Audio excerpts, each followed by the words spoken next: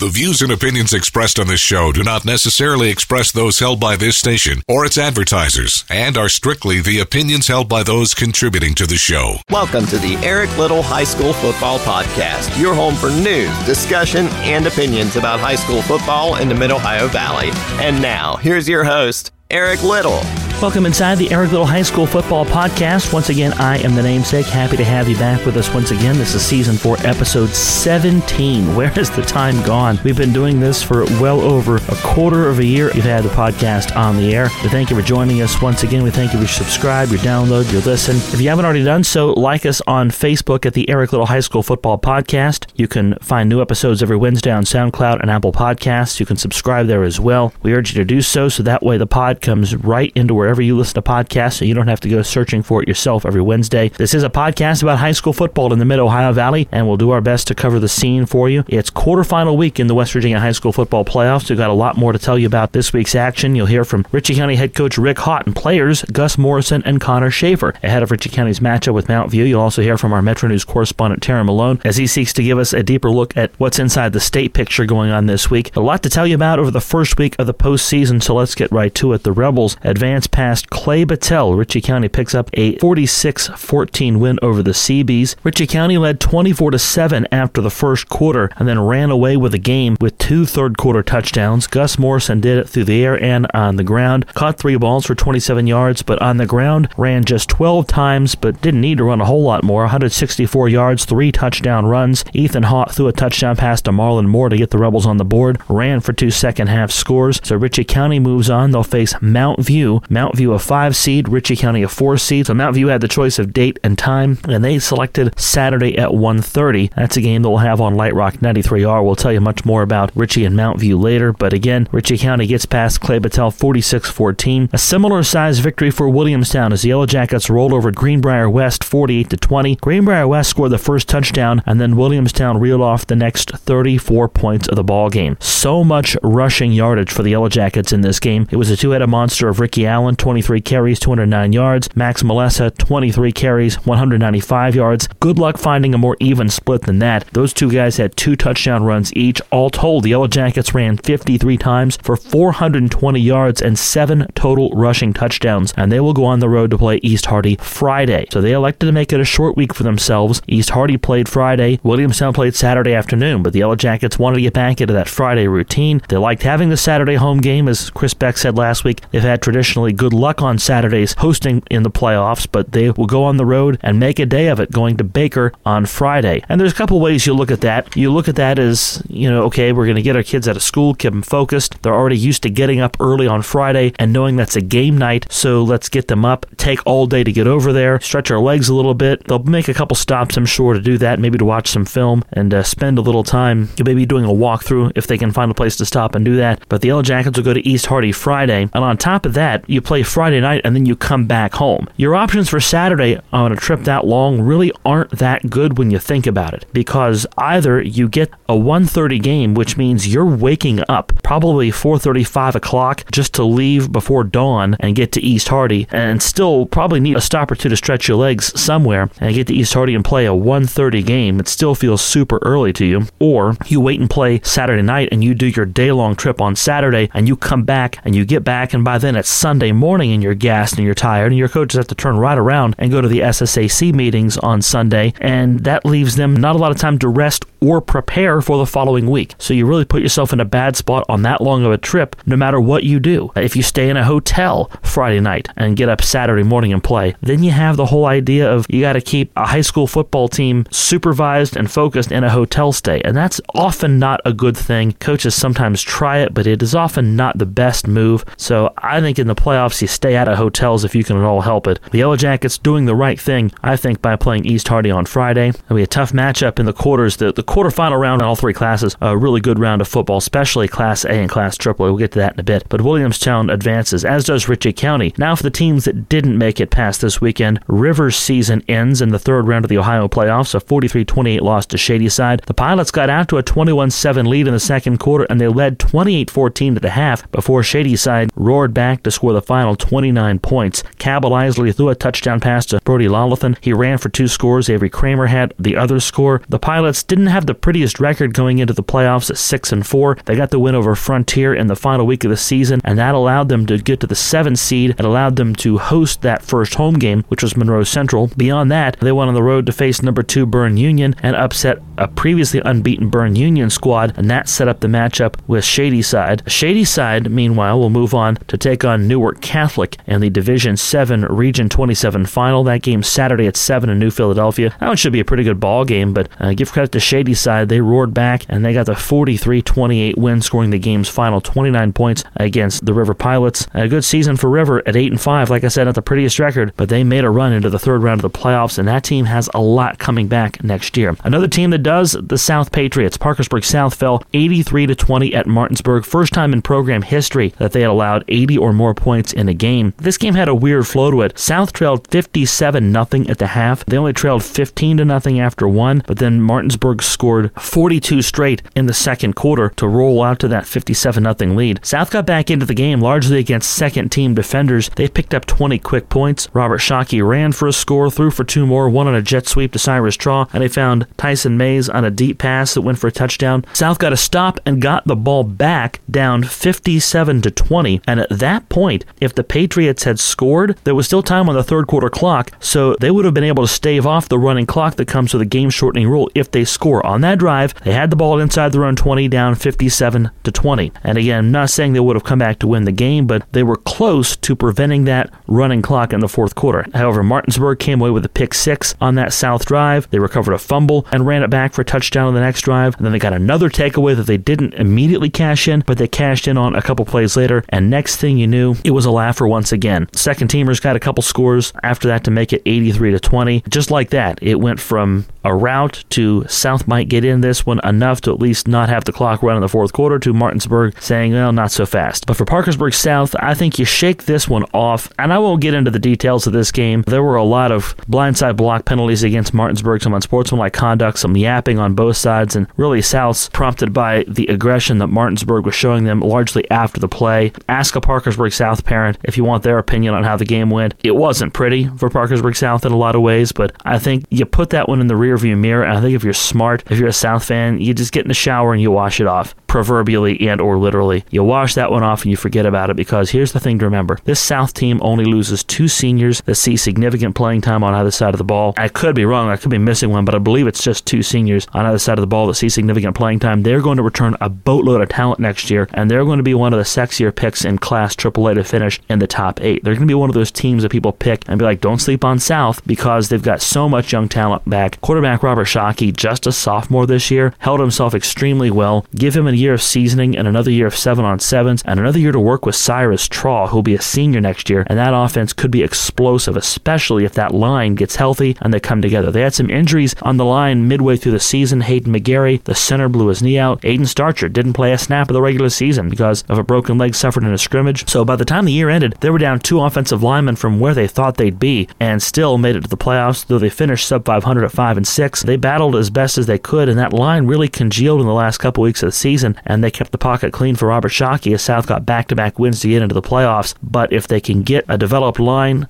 and continue their work in the weight room and continue getting Robert Shockey comfortable with his offensive threats, this could be a really, really important team to watch in Class AAA next season. Around the state, no big surprises in Class AAA. Number 9, George Washington defeated number 8, Greenbrier East, but really that sets up a great quarterfinal weekend, and I'll set that up for you here in just a second. How about this one, though? In Class A, number 16, Fairmont Senior defeated number 1, Herbert Hoover, 30-28 at University of Charleston Stadium. That game was tied late when Fairmont Senior was stuffed on the goal line, but on the ensuing Herbert Hoover possession, Fairmont Senior sacked Hoover's quarterback in the end zone to force the eventual game-winning safety. Our Metro News correspondent Tara Malone covered this game, and he was able to grab a word and some thoughts post-game from Fairmont Senior head coach Nick Bardick. It's playoff time. We tell our guys Thunderdome, and this had all the feeling of a title bout, and that's how it's going to feel every round in the playoffs. And they have a great team, and I think people got their money's worth today watching that game. What a battle, and that was high level competition.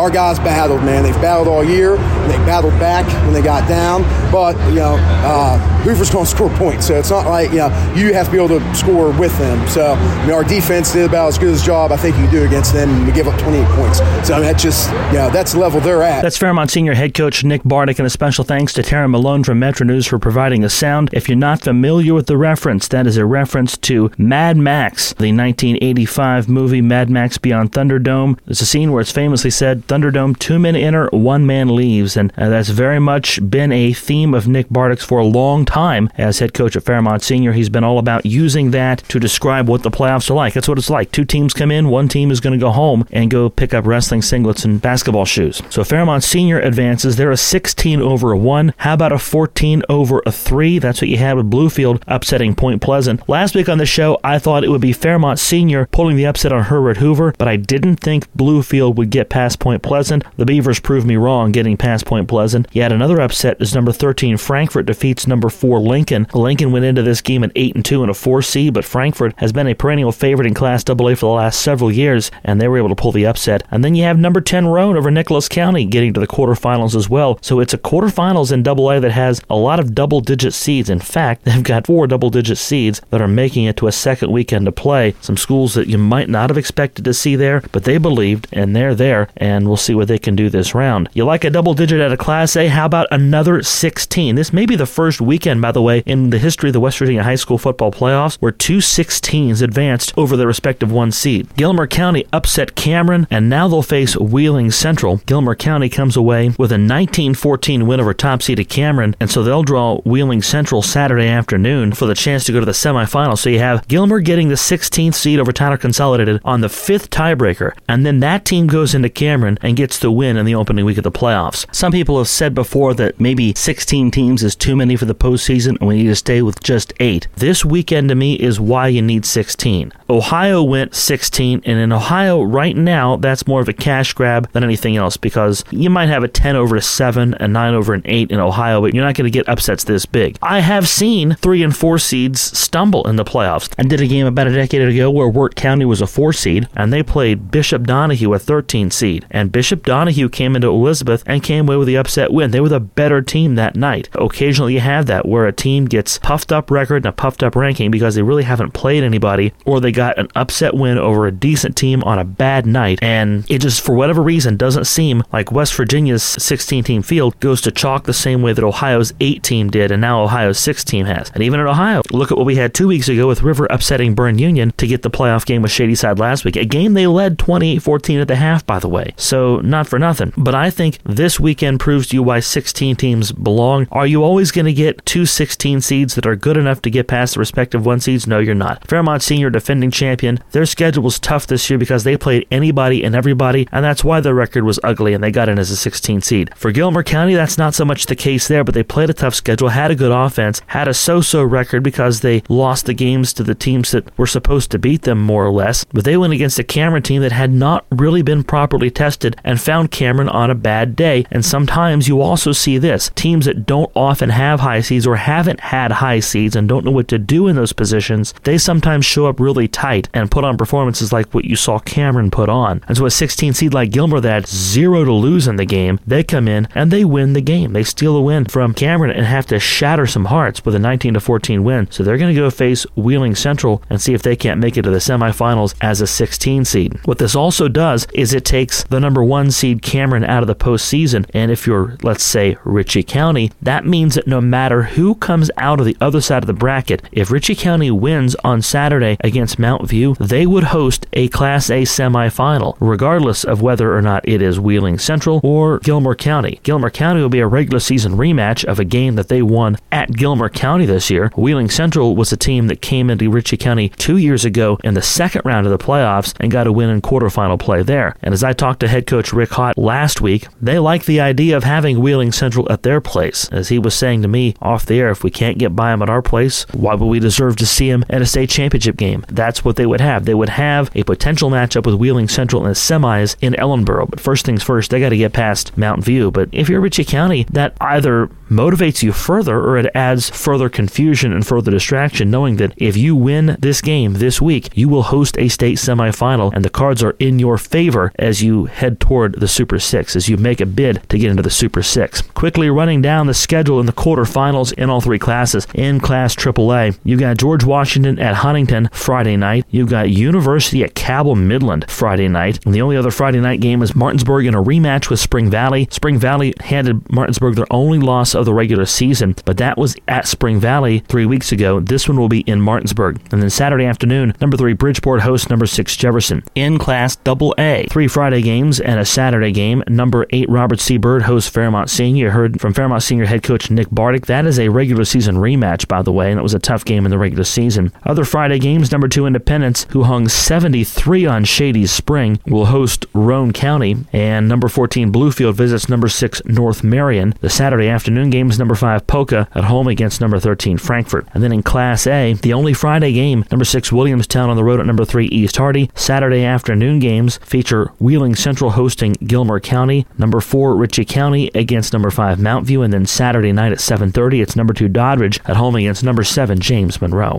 Stay connected with us on Facebook. Like our page, the Eric Little High School Football Podcast. While you're there, feel free to share your comments or questions. Eric will get to those on a future edition of the show. Time now to go between the hash marks as we take a look at the Ritchie County Mount View game. And before we get into Ritchie County, I gotta apologize a little bit to our Williamstown audience. Williamstown does have a big game this week. I did not have a chance to get over to talk to Chris Beck before this podcast airs, and our station has the Ritchie County Mount View game. That is a Saturday game, so we won't be able to talk about the Williamstown East Hardy game in pregame. So you'll not hear Chris Beck on the podcast this week. If Williamstown wins, I guarantee it, I'll make it an effort to get over to see Chris Beck sometime early next week, so we'll get some Williamstown sound on here. I know my Williamstown listeners are a very loyal group, and I apologize for not getting them on this week, but again, the Yellow Jackets, if they're able to advance, we'll have them on this week, but I didn't get them this week because A, I didn't have time, and B, I'm not able to use them on Countdown to Kickoff on Light Rock 93R anyway. That having been said, we'll take a deeper look at the Ritchie County Mount View ball game. Ritchie County comes in off of their big performance against Clay Battelle, 46-14 the final score there. The Rebels got 3 touchdown runs from Gus Morrison, as we said, 2 from Ethan Houghton. He threw a touchdown pass to Marlon Moore in that contest. Was never really in doubt. The Rebels led 24-7 after the first quarter. Mount View comes in off an 18-6 win over number 12 Sherman. The word on Mount View is that their 2 best skill players have some of the best speed that Ritchie County has seen all season. Earlier this week, I had a chance to talk with Ritchie County head coach Rick Hott about what his Rebels can expect from Mount View and about how he thought things went against Clay Battelle. Coach, playing in the daytime for the first time this year, how did your team adjust to that? You know, we did it a little bit different. We've played in the playoffs a couple different Saturdays. We've done it different each time. In the past, we've brought them in a little bit early, either done walkthroughs or stuff like that. This year, we decided to wait and bring them, just try to make it like a normal day when they'd have to be here, and that worked out well for us. Thought the kids come in and did a good job with getting ready to play. So I think our kids are getting used to playing on a Saturday afternoon. A lot of games this year, you've been able to rely on Ethan Hott, Gus Morrison. There are a lot of games where it's been other guys that have had to step up and do it. This time it was Ethan and Gus. What opened things up for them and what allowed them to find the success they had? I think we looked at things this week, and I thought going into the week that Gus could have a big game. I just thought there was ways that we could get him the ball that he would do well against Clay Battelle. Now with Ethan, sometimes you just don't know until the game presents itself. I didn't expect him to have the running success that he did, but what I was really proud of him this game, we tried to do some RPO stuffs, and we've got some different stuffs in, and things that, he's got some reads to where he can pull the ball and run. He's never taken advantage of that this year. And it was late third quarter, and we had one of those where he hands off to the fullback or he looks to make a throw. Now this time, he's reading the backside defensive end, and instead of handing it off, he pulls it and runs, and that's, he scores like 14, 15, 20-yard touchdown, whatever it was. Made an exceptional read. I mean, the guy was crashing hard. He pulled it, and, it was on the far side of the field from us, and I'll be honest with you, I didn't know he scored. He and Brandon Riddle does such a good job with their play fakes that I was just watching the fullback, and the fullback got tackled in the backfield. It was exactly the perfect read, because it's a loss if he doesn't pull it and run, and so that's what he does for us. And so from week in to week out, he didn't do the things with his arm that he does, a windy day, and had some difficulties there, so he makes some nice reads with his legs. Is he really only now fully grasping what exactly he has at his fingertips with this offense? I think so. All of this stuff that we're starting to do with him this year, and not just him, with Gus and Brandon and Austin Bartlett and all those were the skilled people that we thought we had. And so we started back in the summer trying to figure out how we could put them in the best situation to use their abilities. And I do think in the last 3 or 4 games that we are getting much better at that. The kids are kind of reading each other, and Nathan is making very good reads and has a good comfort level with what he can do out of the offense. And then with Gus, was his speed and athleticism just enough to get around Clay Battel's size last week? I told him this yesterday. I thought what he did a really good job with Saturday is, the field wasn't muddy, wet, but it was slick. He's a long stride guy, and that usually doesn't bode well for slick fields. And he did a good job of altering his style of running to where he keep his feet underneath of him, and I think that's what led to his success. He still looked faster than everybody, but where Clay Battel's, trying to make cuts and falling down, Gus has made the right adjustments to where he's able to get to the edge and make good runs. How does Mountain View compare to the opponent you saw last week? I think really different. Clay Battel had decent size, lined up and kind of had a good tailback or played him at quarterback and wildcat, and they just run behind a line. And they basically were just a ground game type team. Mountain View is the opposite. They want to spread you out. They got a couple really fast kids that they want to get them in space. And I will say they're a really good turf team. So the fact that we've earned a home playoff game, we're playing on grass. Our kids are kind of used to practicing playing on grass. I think that may be an advantage for us this week. Grass that may still be a little slippery from last week, or maybe re-slippery. This time of year, just stuff doesn't dry out. The field's not in bad shape, and it'll be dry. It's just a matter of how much rain we get on Thursday. We'll just get a little bit. But we got enough rain last week. We got enough rain early Saturday morning that just kind of made the conditions that it was. I was thinking when we were practicing Friday night, field was in great shape. It was pretty warm. I thought, I wish we were playing tonight, because the next morning, it had rained. The field was pretty wet, and it turned really cold. Mm-hmm. So, we fought those conditions too. Unfortunately, it's not your choice, and it won't be your choice the rest of the way, because elsewhere in the bracket, you are the highest seed remaining on your side. You wouldn't have to leave here until going to Wheeling. You know that. Your players are smart enough to know that. But how hard is it to keep that out of focus and keep the immediate first and foremost? I like to think our kids have shown that they're pretty mature about that, and I think they know the task at hand this Saturday afternoon. A good Mountain View team, and the way technology is anymore. I mean, we've got like 7 Mountain View games, so the kids are watching film and they're seeing who they are, and I think they'll respect Mountain View. And I did tell them, I said, this is the game where we was at this time last year, so we're now at where we played Greenbrier West last year, so we're at that point of the season again. I thought talking to the team yesterday, before we went out to practice, we just kind of talked about some stuff, and they seemed to be very in tune to the task at hand. Is this a more mature bunch than the group you had last year at this time? I don't know if I would compare them that way. Each team has its own strengths, but we've been very fortunate.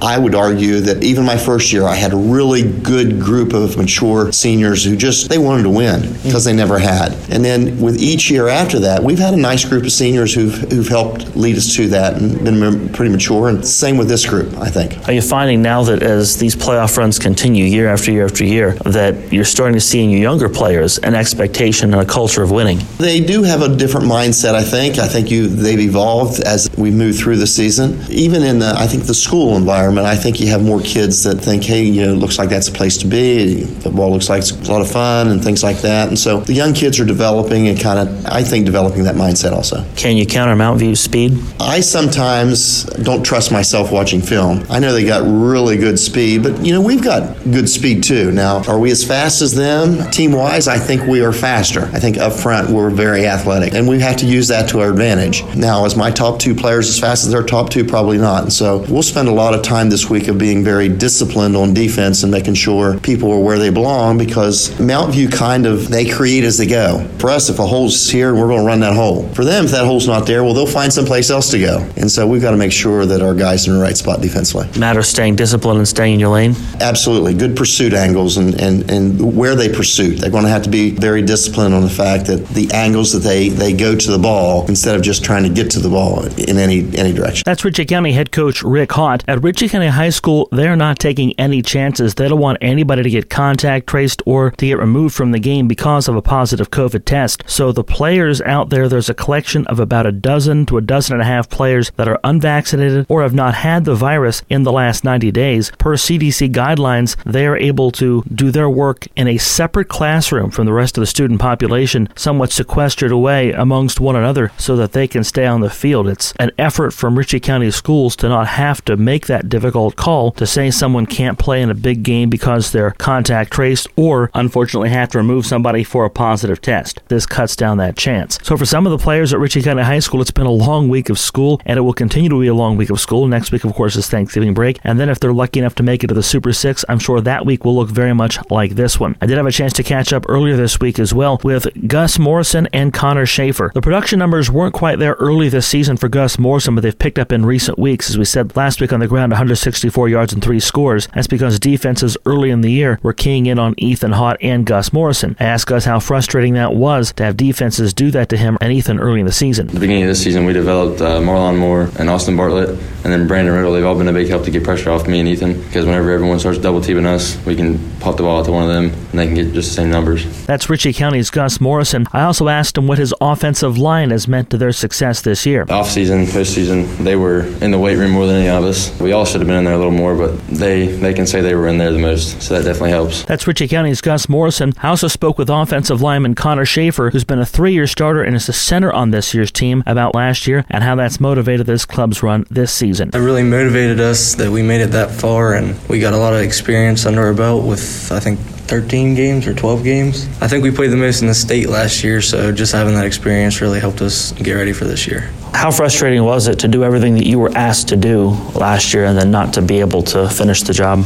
It's kind of frustrating that it was out of our control, because we did everything we could and won all the games we were supposed to get that far, just for it to be taken away. Is that a motivating factor for this year? Yeah, it is, because we want to get back there and finish out the season in the championship like I feel we could have last year, so it's just motivation. That's Ritchie County lineman Connor Schaefer. I want to thank head coach Rick Hott for making Gus Morrison and Connor Schaefer available to me this week. You can hear the full interviews with both Gus and Connor on Countdown to Kickoff this Saturday at noon on Light Rock 93R, ahead of our coverage of the Ritchie County Mount View game. Our Metro News correspondent Tara Malone has plenty to talk about, I'm sure, this week in regards to what happened last week on the state scene with 2 16-over-1 upsets and a lot of topsy-turviness, particularly in Class AA. He'll also set us up for the games that he's watching this week. Taryn? Hey, Eric. This week I'm going to recap what happened statewide in the opening week of the playoffs and preview the Class A quarterfinal bracket this upcoming weekend. We'll begin in Class AA as number 16 Fairmont Senior upset number 1 Herbert Hoover. The Polar Bears was coming into the matchup sitting at 5-4, barely hanging on into the Class AA playoff picture. Meanwhile, Herbert Hoover was the number 1 seed, and they were 10-0. This game started with Hoover out to an early 14-0 lead in the first couple of minutes. Then Fairmont would cut the deficit and retake the lead at 15-14. Then we would head into the locker room, knotted up at 21 apiece. Then we'll fast forward to the fourth quarter. We're now tied at 28. Fairmont would face a 4th and 4 situation on the 4-yard line. They'd get stopped with 3 minutes on the clock at the 1-yard line. Hoover would take over on downs and would start fresh at the 1. Fairmont would force a safety, and it would be 30-28 as Fairmont Senior would upset number 1 Herbert Hoover in one of the most wild games I've ever seen in recent years. Some other notable games this past weekend included number 14 Bluefield. They hang on and upset number 3 Point Pleasant. Number 6 Williamstown got the win over number 11 Greenbrier West, and then another number 1 seed upset between number 16 Gilmer County over number 1 Cameron. Moving on to this week's Class A quarterfinals, we have a good slate of games this week as we begin with our first matchup, which is number 16 Gilmer County at number 8 Wheeling Central Catholic. I think this will be an interesting start in the first quarter. If Gilmer can have a really good defensive series against Central, catch them off guard, I think it could be a really competitive first half. However, I feel Wheeling Central will pull away in the second half as I predict Central to win this one by a final score of 56-14. Next game is on the same side of the bracket as number 5 Mount View takes on number 4 Ritchie County. I think this game is going to be where most of the points is scored this week out of all of the Class A games. Expect an absolute dogfight for the Class A semifinal spot next week. Both Mount View and Ritchie County is one good play away from being undefeated this season. Ritchie lost to Doddridge in double overtime. Meanwhile, Mount View lost to Tazewell, Virginia by a final score of 22-18. My prediction will be Ritchie County advancing over Mount View by a final score of 44-28, and the Rebels will set up a rematch in Ellenboro against perennial power Wheeling Central Catholic. The next matchup on the board is number 7 James Monroe taking on number 2 Doddridge County. This will be the first matchup between both schools ever. I think this will be a lopsided game for the Bulldogs. No disrespect to the Mavericks of James Monroe, but I don't see them having the firing power as what Doddridge County has had over recent weeks and recent seasons. I'll take the Bulldogs in this matchup by a final score of 34-7. And finally, what is expected to be the best game in Class Single A this week, number 6 Williamstown at number 3 East Hardy. This game is my Class Single A game of the week. Both schools have met 3 times, all of which were in the playoffs in the past decade. East Hardy has won the last 2 matchups at home over the Yellow Jackets dating back to 2016 and 2017 by final scores of 20-14 and then 14-10. I feel East Hardy is going to try to make an air approach offense while the Yellow Jackets will keep it more to the ground. I think this will be a close game as I choose the Yellow Jackets to move on to the Final Four, taking on Doddridge County in the state semifinals by a final score of 28-21. And also, you can follow me for updates all across the great state of West Virginia and more this weekend. My game on Friday will take me back to North Marion High School as the Huskies take on one of the toughest 14 seeds ever in the state of West Virginia in the Bluefield Beavers. Then on Saturday, I will be at Bridgeport High School as the Indians host the Jefferson Cougars for a spot in the Class AAA semifinals. It should be a good weekend. Reporting in Morgantown, I'm Taryn Malone for Metro News. Eric, back to you. That's our Metro News correspondent, Taryn Malone. Thank you so much for the contributions this week, Taryn. Stay safe out there as you continue to cover the high school football postseason as we enter the quarterfinal round.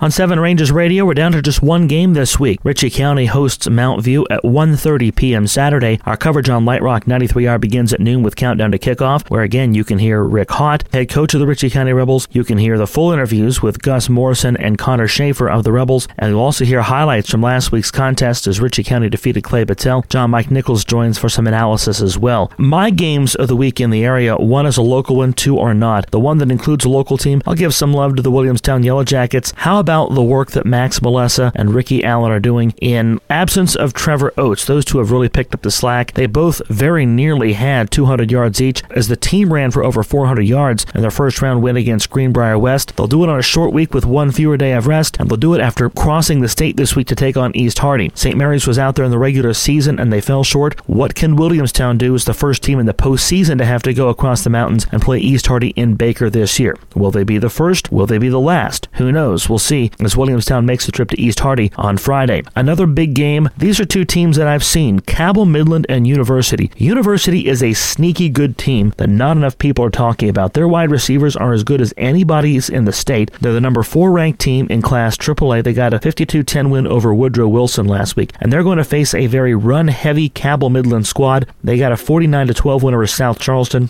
Cabell Midland has some of the best backs and skill players you'll see in the state. They don't throw the ball a ton, but they can when they need to. They have a very potent weapon at tight end. They always have a tight end they can throw the ball to, and this year's team is no different. University can throw it as well, but they can run also. Just a very good, solid football team that will give Cabell Midland a run for their money, and they may give Cabell Midland their best test until they get to Wheeling Island and potentially face the Martinsburg Bulldogs. And my other game, you guessed it, Martinsburg and Spring Valley. This is the 3rd time these 2 teams will meet in the last 2 seasons. Spring Valley got a regular season win out in Martinsburg last year during a COVID season. Martinsburg returned the trip to Spring Valley this year, but on Halloween weekend, it was Martinsburg getting all the tricks and none of the treats. Martinsburg turned the ball over 5 times on a sloppy field at Spring Valley and still almost won that game, a 35-30 loss to the Timberwolves. So Spring Valley will now make the trip to Martinsburg to see if they can win twice against this Martinsburg team in the same season and 3 times in the last 2 years. Or will Martinsburg get past Spring Valley and end that bugaboo once and for all? So those are the 3 games that I've decided are my games of the week, my picks to watch this week, but there are a lot of good games games out there. This quarterfinal round, we read the games for you earlier, may be one of the finer rounds of playoff football I've seen in some time in this state. There's some really, really terrific matchups coming up this weekend. Download us every Wednesday. New episodes available on SoundCloud and Apple Podcasts. You can subscribe there as well. Rate us and review us through Apple Podcasts also. Next week, it's the semifinal round in West Virginia. Just 6 games remain that will decide the 6 teams that will face off in the Super 6 who will be left standing. Tara Malone from Metro News will join us next week as well. If there are any local teams, we'll talk to those coaches and maybe even some players and get you the coverage from those teams and those games as well, and enjoy quarterfinal playoff action. My name is Eric Little. Thank you for once again joining us on the pod. We'll do it again next week. And until then, enjoy quarterfinal weekend, everybody. This has been the Eric Little High School Football Podcast. Don't forget to like us on Facebook. Come back next week for another new episode,